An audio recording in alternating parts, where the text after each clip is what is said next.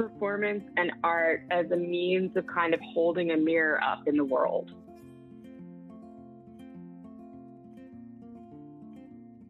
Thank you for joining us on Doorknob Comments, a podcast that we created to discuss all things involving mental health. We take the view that psychiatry is not just about the absence of illness, but rather the positive qualities, presence of health, and strong relationships, and all the wonderful things that make life worth living. I'm Dr. Farah White. And I'm Dr. Grant Brenner. We're here with our special guest today, Rachel Moran. Today is a lot of fun for me personally. Rachel, thank you for coming on the show. We've known each other for a really long time, sort of grew up more like cousins. Recently, we've connected more over like mental health kind of stuff. And I think it would be good to tell listeners about a little bit about your background and kind of what you've been up to lately.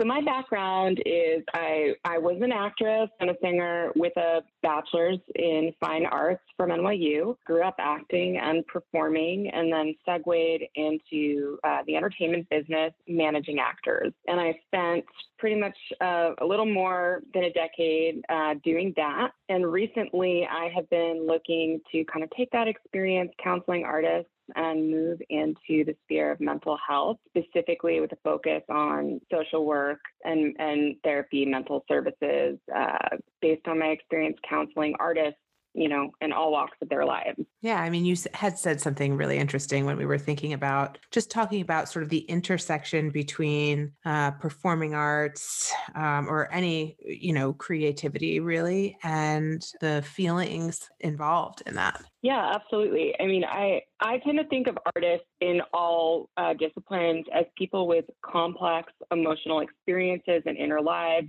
who mean to creatively express their vision of the world and their experience through, you know, their chosen medium. You know, in my experience, both acting, training as an actress, and speaking to young artists, I hear a lot of sort of the overwhelming richness of inner emotional experience and how that translates into the really beautiful desire to create. I like to think about performance and art as a means of kind of holding a mirror up in the world, in which we can see ourselves in the kind of the good Greek sense of catharsis, if we're talking about classical theater, all the way up to, I mean, like stand-up comics actually are kind of a great parallel to that. You know, we have this inner turmoil, these complex emotions and desires and drives, and sometimes we don't know what to do with that, but it can be a really beautiful experience to either, you know, filter that into painting or music or performance in a way that you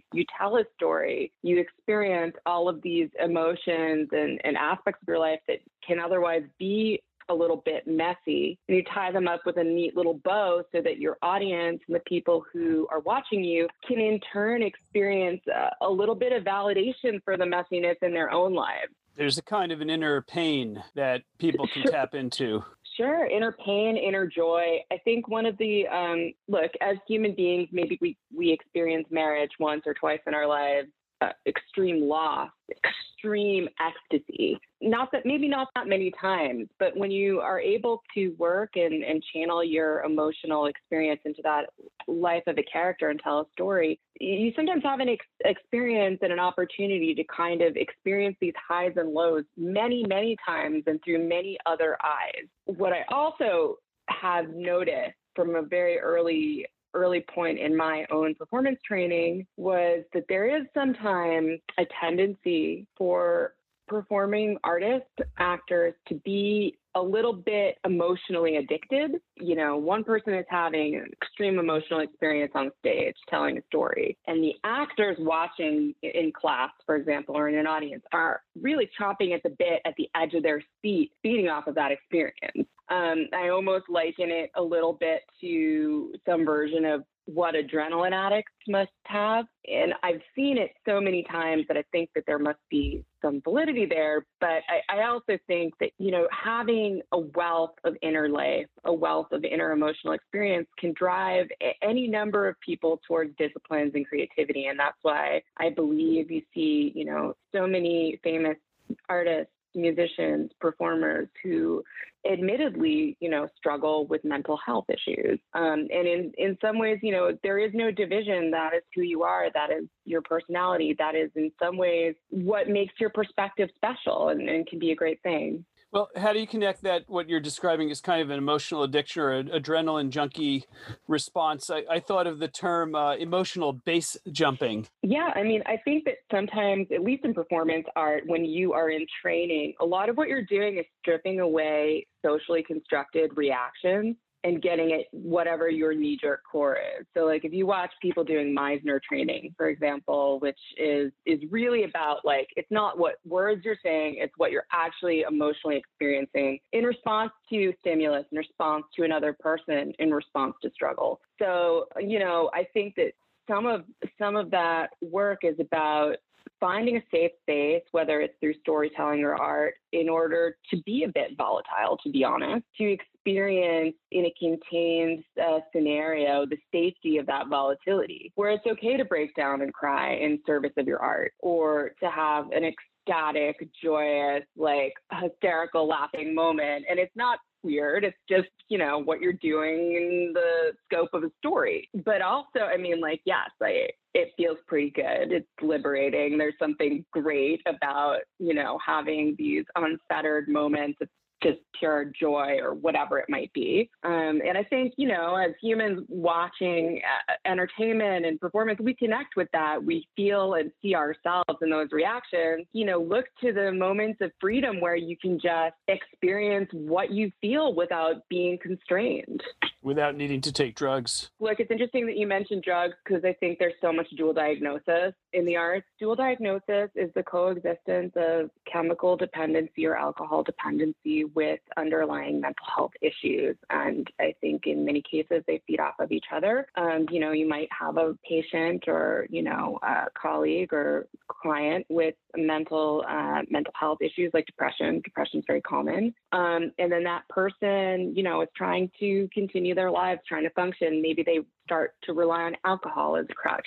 Pretty common. That crutch starts to take on its own addictive life, or maybe there's underlying genetics that lend to it, alcoholism in the family. The two interact in a really specific way. And a lot of it, there's a tremendous community of people, especially in entertainment, who are in sobriety, dealing with the challenges. Of course, the challenges of also being an entertainment professional are tremendous, and the stresses that those entail, but also, having depression. And I can, for a moment, I'll speak to this personally because I am 100% someone who's dealt with depression my whole life. It's in my family. And it also brought me into the art. Experiencing that, dealing with your feelings and finding a way to bring that into creative sphere where it can be serviceable to something other than just being depressed. The difficulty that can happen though is like sometimes something brings you to the art. The art is a bit of a solvent. It helps. But then you realize, if I'm in a show, I actually need to do this 8 times a week.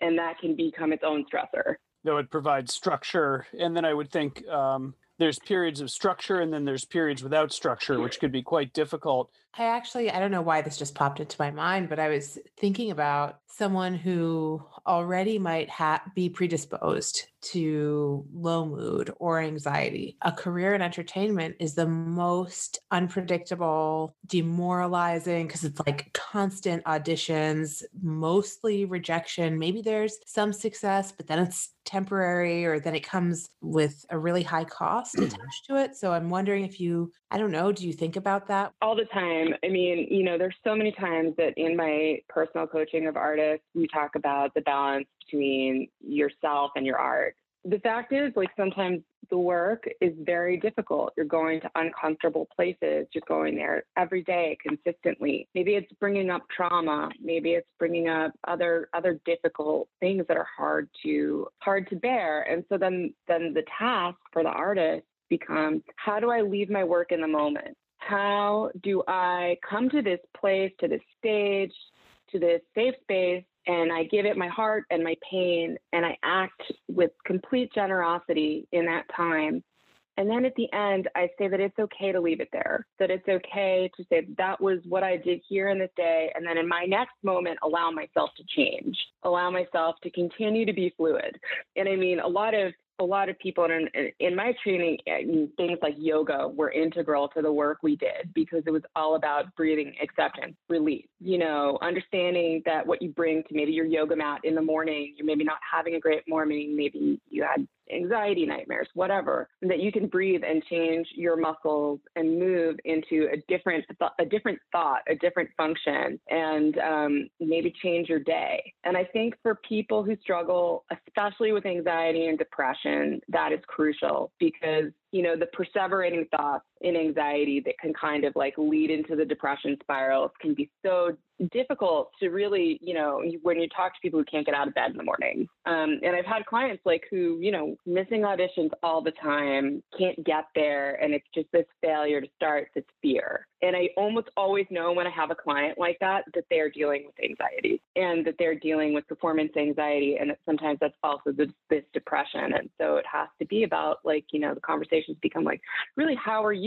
How can we help you succeed? What do you need as a human being? Because this kind of work, I'm somebody who's engaged in a lot of different art forms just for myself. But when you put paint on a canvas, it lives outside of you. When you come into a room as yourself to perform, you don't get to have that divorced space. You are there in person and that's you on display. So it's about, a lot of our conversations or my conversations with patients and clients has been, trying to allow them to find separation and acceptance and positivity so that they can perform. Yeah. Do you find that there's different coping styles? Would you see more avoidance when anxiety comes up? And how much does it relate to the tougher aspects of the profession where there might be rejection or even harassment? I would find it difficult to get myself out of bed and go somewhere which is aversive for me.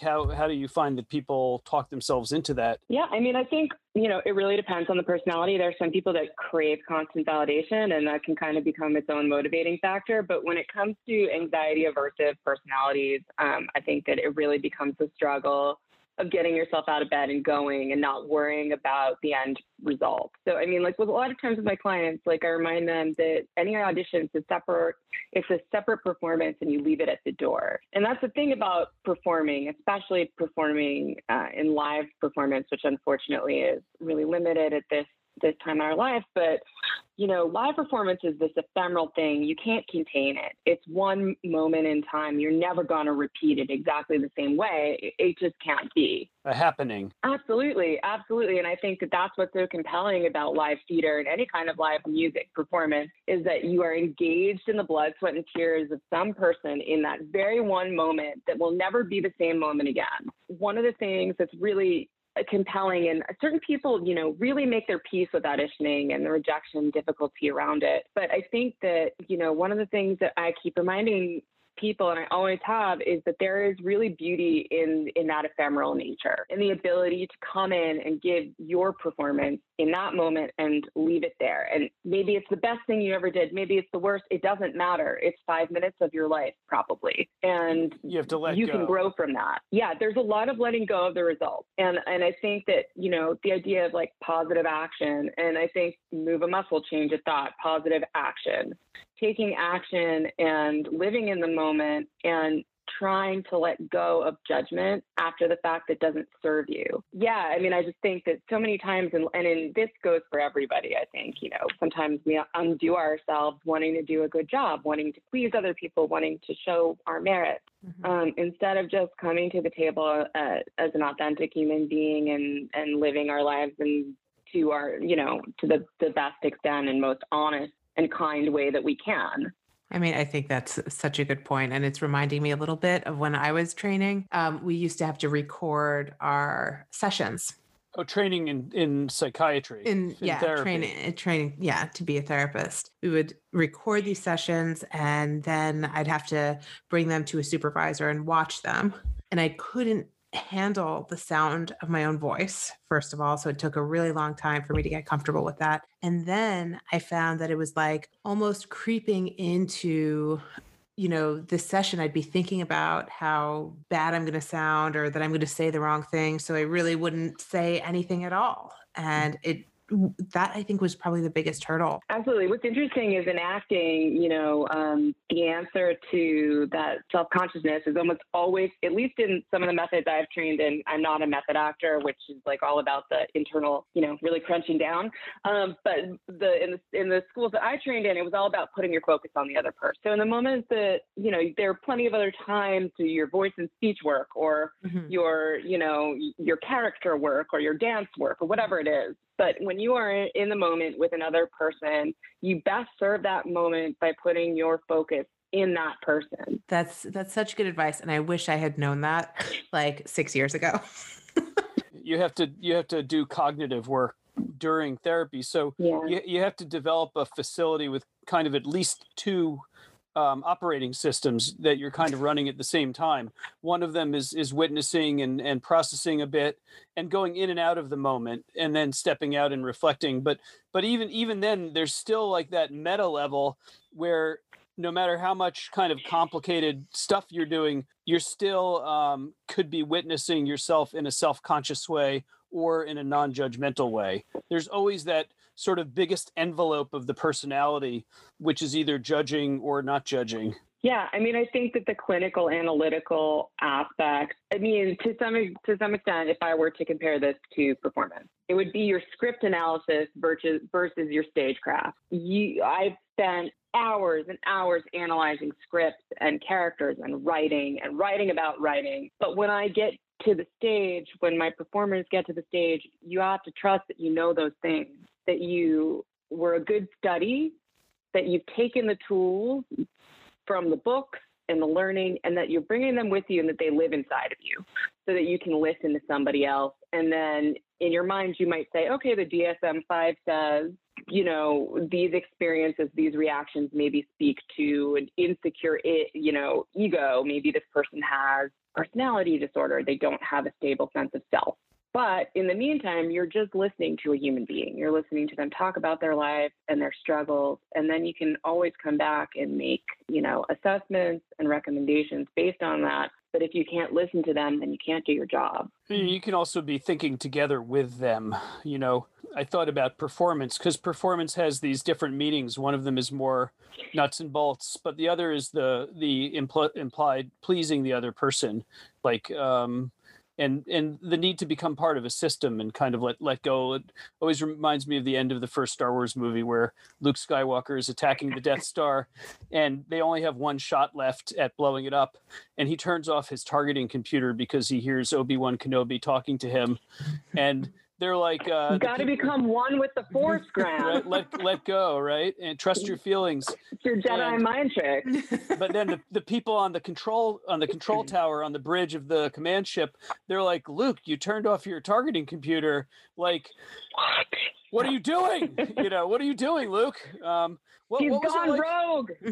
Right? And then, he nails it. And then he gets an Oscar, I think. Sure. But what was it like not growing up, but going to school at NYU? I started school the year after 9/11. And it was still, a real weird experience in the city. And I think that all the universities were really adjusting around the kind of cultural awareness of 9/11, how it had shifted our perceptions as a society, and how New York as a city was recovering. This is sort of just a fact that coexisted. My first year at NYU, there were like 6 suicides, several of whom were people in my department. And there was sort of like a scrambling on the part of mental health services at NYU to kind of come up with a uniform and more comprehensive way of addressing the fact that the student body wasn't adjusting well. And I think that they've gotten to a better place since I left, but I think that especially undergraduates at that time were kind of left wanting. It was just a weird time. And I think, I've spoken to other people since who were at other schools in the city like SVA or Columbia, and different responses from different administrations to trying to figure out how to help their students adjust and prosper in the kind of post 9/11 era. I remember at that time, downtown Manhattan was kind of a mess. There was like a dorm down there. It was weird for the kids that were down there. Being loose in the world as an 18-year-old artiste trying to figure stuff out. In the East Village. I did all kinds of dumb shit. And I went to Wesleyan undergrad, which Wesleyan was pretty it's open. Cool, lovely. But not in the city. And I imagine that a lot of the kids who I knew at Wesleyan who did a lot of exploring of things, had they been in a place like the city, it would have been worse. Yeah, I mean, no holds barred, man. I mean, there also wasn't a lot, I'll be honest, there wasn't a lot of on-campus life that anyone wanted to participate in. So it kind of like drove us to explore the city, and I mean, which is great, but also, I mean, like my friends and I are in all kinds of places, but also like, Brooklyn was just sort of an up and coming artist scene, always out in Williamsburg before it was as nice as it is now. Lots of stuff like that, checking out weird, art installations in downtown Brooklyn and Bushwick and wherever else people were living and could afford to live as young artists, which comes up a lot, I was friends with the guy he lived over Avenue C, basically in, a garage, on the ground floor, but it was super cool. I had an ex-boyfriend that lived in a converted, it used to be a firehouse. There was a pole that went through the ceiling. And when we had parties, we had to cover up the hole so no one would fall through it. Yeah. Well, that's smart. Very responsible of you. We were thinking ahead. She's a very good hostess. We were trying not to, exactly. Don't fall through the hole in the floor. That actually happened to me once. I fell through the hole in the floor of a dive bar, which is a pun also. Oh, no. It was a dive bar, and I was not even, I hadn't been particularly drinking. I actually was sober, but there was an unfortunate negligence on the part of the bar owners near the main thoroughfare, and I broke my shoulder blade and 2 ribs, which was really interesting. It was very interesting. But so I wholeheartedly agree with covering any deadfalls during party events. Yeah. How about creativity during the pandemic? Because, there's a lot of features of what we're living through, and also the political environment are somewhat reminiscent of 9/11 in certain ways. Yeah. I mean, I think that anything as culturally traumatic as either of those events mentioned, is a time for pause. It's a time for reassessing. I mean, for me, I write almost every day. I write something. And I was talking to a lot of young artists in the beginning, and I was like, I know it's weird not to go to auditions really in the typical way, or they were doing Zoom auditions and, things over just videotape, digital auditions. But, the other thing is I think that you can't just be a writer that writes about writing. You can't just be a performer that performs about being an actor. You need to go find ways to enrich your life. And I also believe that whether your main mode of creativity is one thing or another, you identify one way. I think that it's important to find other means of creativity to explore and then help that feed what you're doing. There are plenty of arts that you can do by yourself. You can paint, you can draw, you can write, and then use that to maybe find another way of expressing performance art.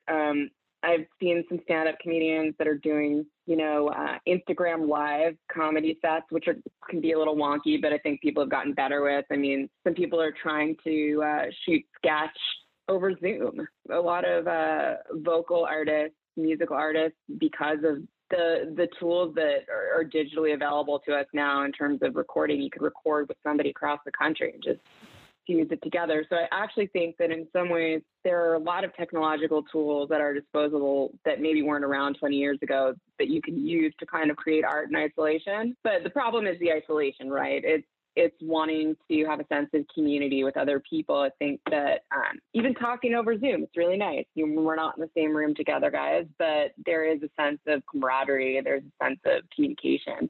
So in some ways, I think we're lucky to have the technology and tools at our disposal to kind of try different things, get a little bit creative, because I think the isolated experience can be a bit overwhelming, especially for social animals. Yeah, I think that's what's tricky about this time is some people can really, do what you were just talking about, paint, right and use the time in isolation to reflect. And for other people, it is a little bit harder. I know that I've really struggled Yeah. with this in a way that it's just hard for me to not see people in person, to feel sort of constrained to the computer. But I know that there are many people and there are many benefits of Zoom. I mean, before we were trying to record this podcast in a studio, and we never quite got into the swing of it. And it is convenient. Like, it's like the extrovert introvert thing. Like, certain people really positively feed off the energy of others, and that can be like a really great thing. I think especially like, you know, folks in film and TV and performance art are struggling because you don't usually, unless you're doing a one-person show, you don't usually create that stuff by yourself. So, you know, trying to have that human experience in groups can be tough. And, you know, I look forward to a time, hopefully in the near future, where we can go to concerts again and plays, and people can do improv and whatever else, because I think that there are special things that help it happen in life in groups that, you know, this digital medium is great, but I don't think it is a replacement. I find it really messes with my timing. I still think you're funny, though. I'm not trying too hard. I got these cards at the local little village postal shop. They sell not incidentals. There's some word. Oh, I know what you're talking about. But not accessories, but anyway, they're nice called to support the small. Yeah, business. So these cards are called Actually Curious. Ooh, like party game? Yeah, it's like a party game. This version, the pink version, is like the light version, not too personal. But so I'll ask you to pick a card at random. I'm going to fan them in front of the Zoom, and you'll pick one. And then if you want to pass, I'll pick another one. Say when. When. Okay, when. Good enough. Tell us about a beauty or style trend that you are embarrassed to admit you took part in. So I used to have a lot of piercings, so I guess that's a style trend. I remember, like, I got my eyebrow pierced when I was like 16, and I was trying to convince my dad it was fake. And came home and my dad, like, wears very thick glasses, so I told him that it was a magnet, or I like had a nose piercing, and I was like, oh, it's a sticker. I didn't know that part. That lasted for like a day. And then my mom was like, that's definitely not a fake. So yeah, I had a lot of piercings in my late teens and early 20s that I am now taken out. But the eyebrow piercing was so cool, though. I've always wanted one. You of those. really loved it. Oh, was it? I liked it. I thought out of like family gatherings, sneak around. Yeah. Hardcore. Go sneak around, have a cigarette just to sell it. A cigarette is like the lung equivalent of a tattoo or a piercing. Yeah, exactly. A little mark there. Thank God I quit. You want to do another? Okay, sure. You pick one. Feeling brave? Whatever you think. Okay, Farrah, do you want to do one? Go. Okay, fine. Okay. I spend blank hours a day on social media. That's not a good one, but for you, go ahead. 0. Actually, now we're working on it. Oh, but actually, this is a good way to close because we haven't talked about. So my friend Beth is doing the social media. Rachel, I think you see the account, and so she's posting. Yeah. I think it's a good way to learn about it. I've never been on Instagram before. I still don't really get it, but people can follow us on Instagram, I think is the point. What is your Instagram handle? Can we tell people? It's Doorknob Comments, at Doorknob Comments. And then our URL is doorknobcomments.com. Yeah. And we have a Facebook page, which is also named the same thing. Any social media presence or contact people know about? I do, but it's become increasingly less professional. Instead, I just post pictures of my pets and chickens that I bake when I'm stressed out. Okay. Pictures of the cats and then pictures of the cooked chickens? Yeah. I like how you think I'm a cat person. Did you say cats? It's because no, dog. Pets. No, it's just the audio. No, I have a dog, but I do cook, and sometimes I cook when I'm stressed out, and then I post pictures of it online. That's basically it's very wholesome. Okay. Me too. I made some latkes today. I haven't shared them yet. Sounds delicious. Pets kind of sounds like cats, but it doesn't really sound like dogs. Yeah. So very good. Thanks for your time. And then you'll have to come Thanks back for having me. when you are starting to take patients on. Oh yeah, that'll be a lot of fun. When I've finished school and stuff, I'll come back and I'll tell you how I'm newly converted to whatever. Are you still coaching? Not right now. I'm a little bit in between, focusing on. I'm trying to do some volunteer work and focus on, the mental health transition a little bit. So I was just asking in case people were looking for coaching. You sound really excellent, but sadly for them, you're not. Well, maybe on a select basis, but mostly I'm looking at a more holistic approach to the arts rather than maybe a business one at this moment. Very good. Very good. Well, thank you, and enjoy the rest of your week. All right. Thanks. We'll talk soon. Take care. Have a good afternoon, guys. Thanks for doing this. One disclaimer: this podcast is for general informational purposes only and does not constitute the practice of psychiatry or any type of medicine. It's not a substitute for professional and individual treatment services, and no doctor-patient relationship is formed. If you feel that you may be in crisis, please don't delay in securing mental health treatment.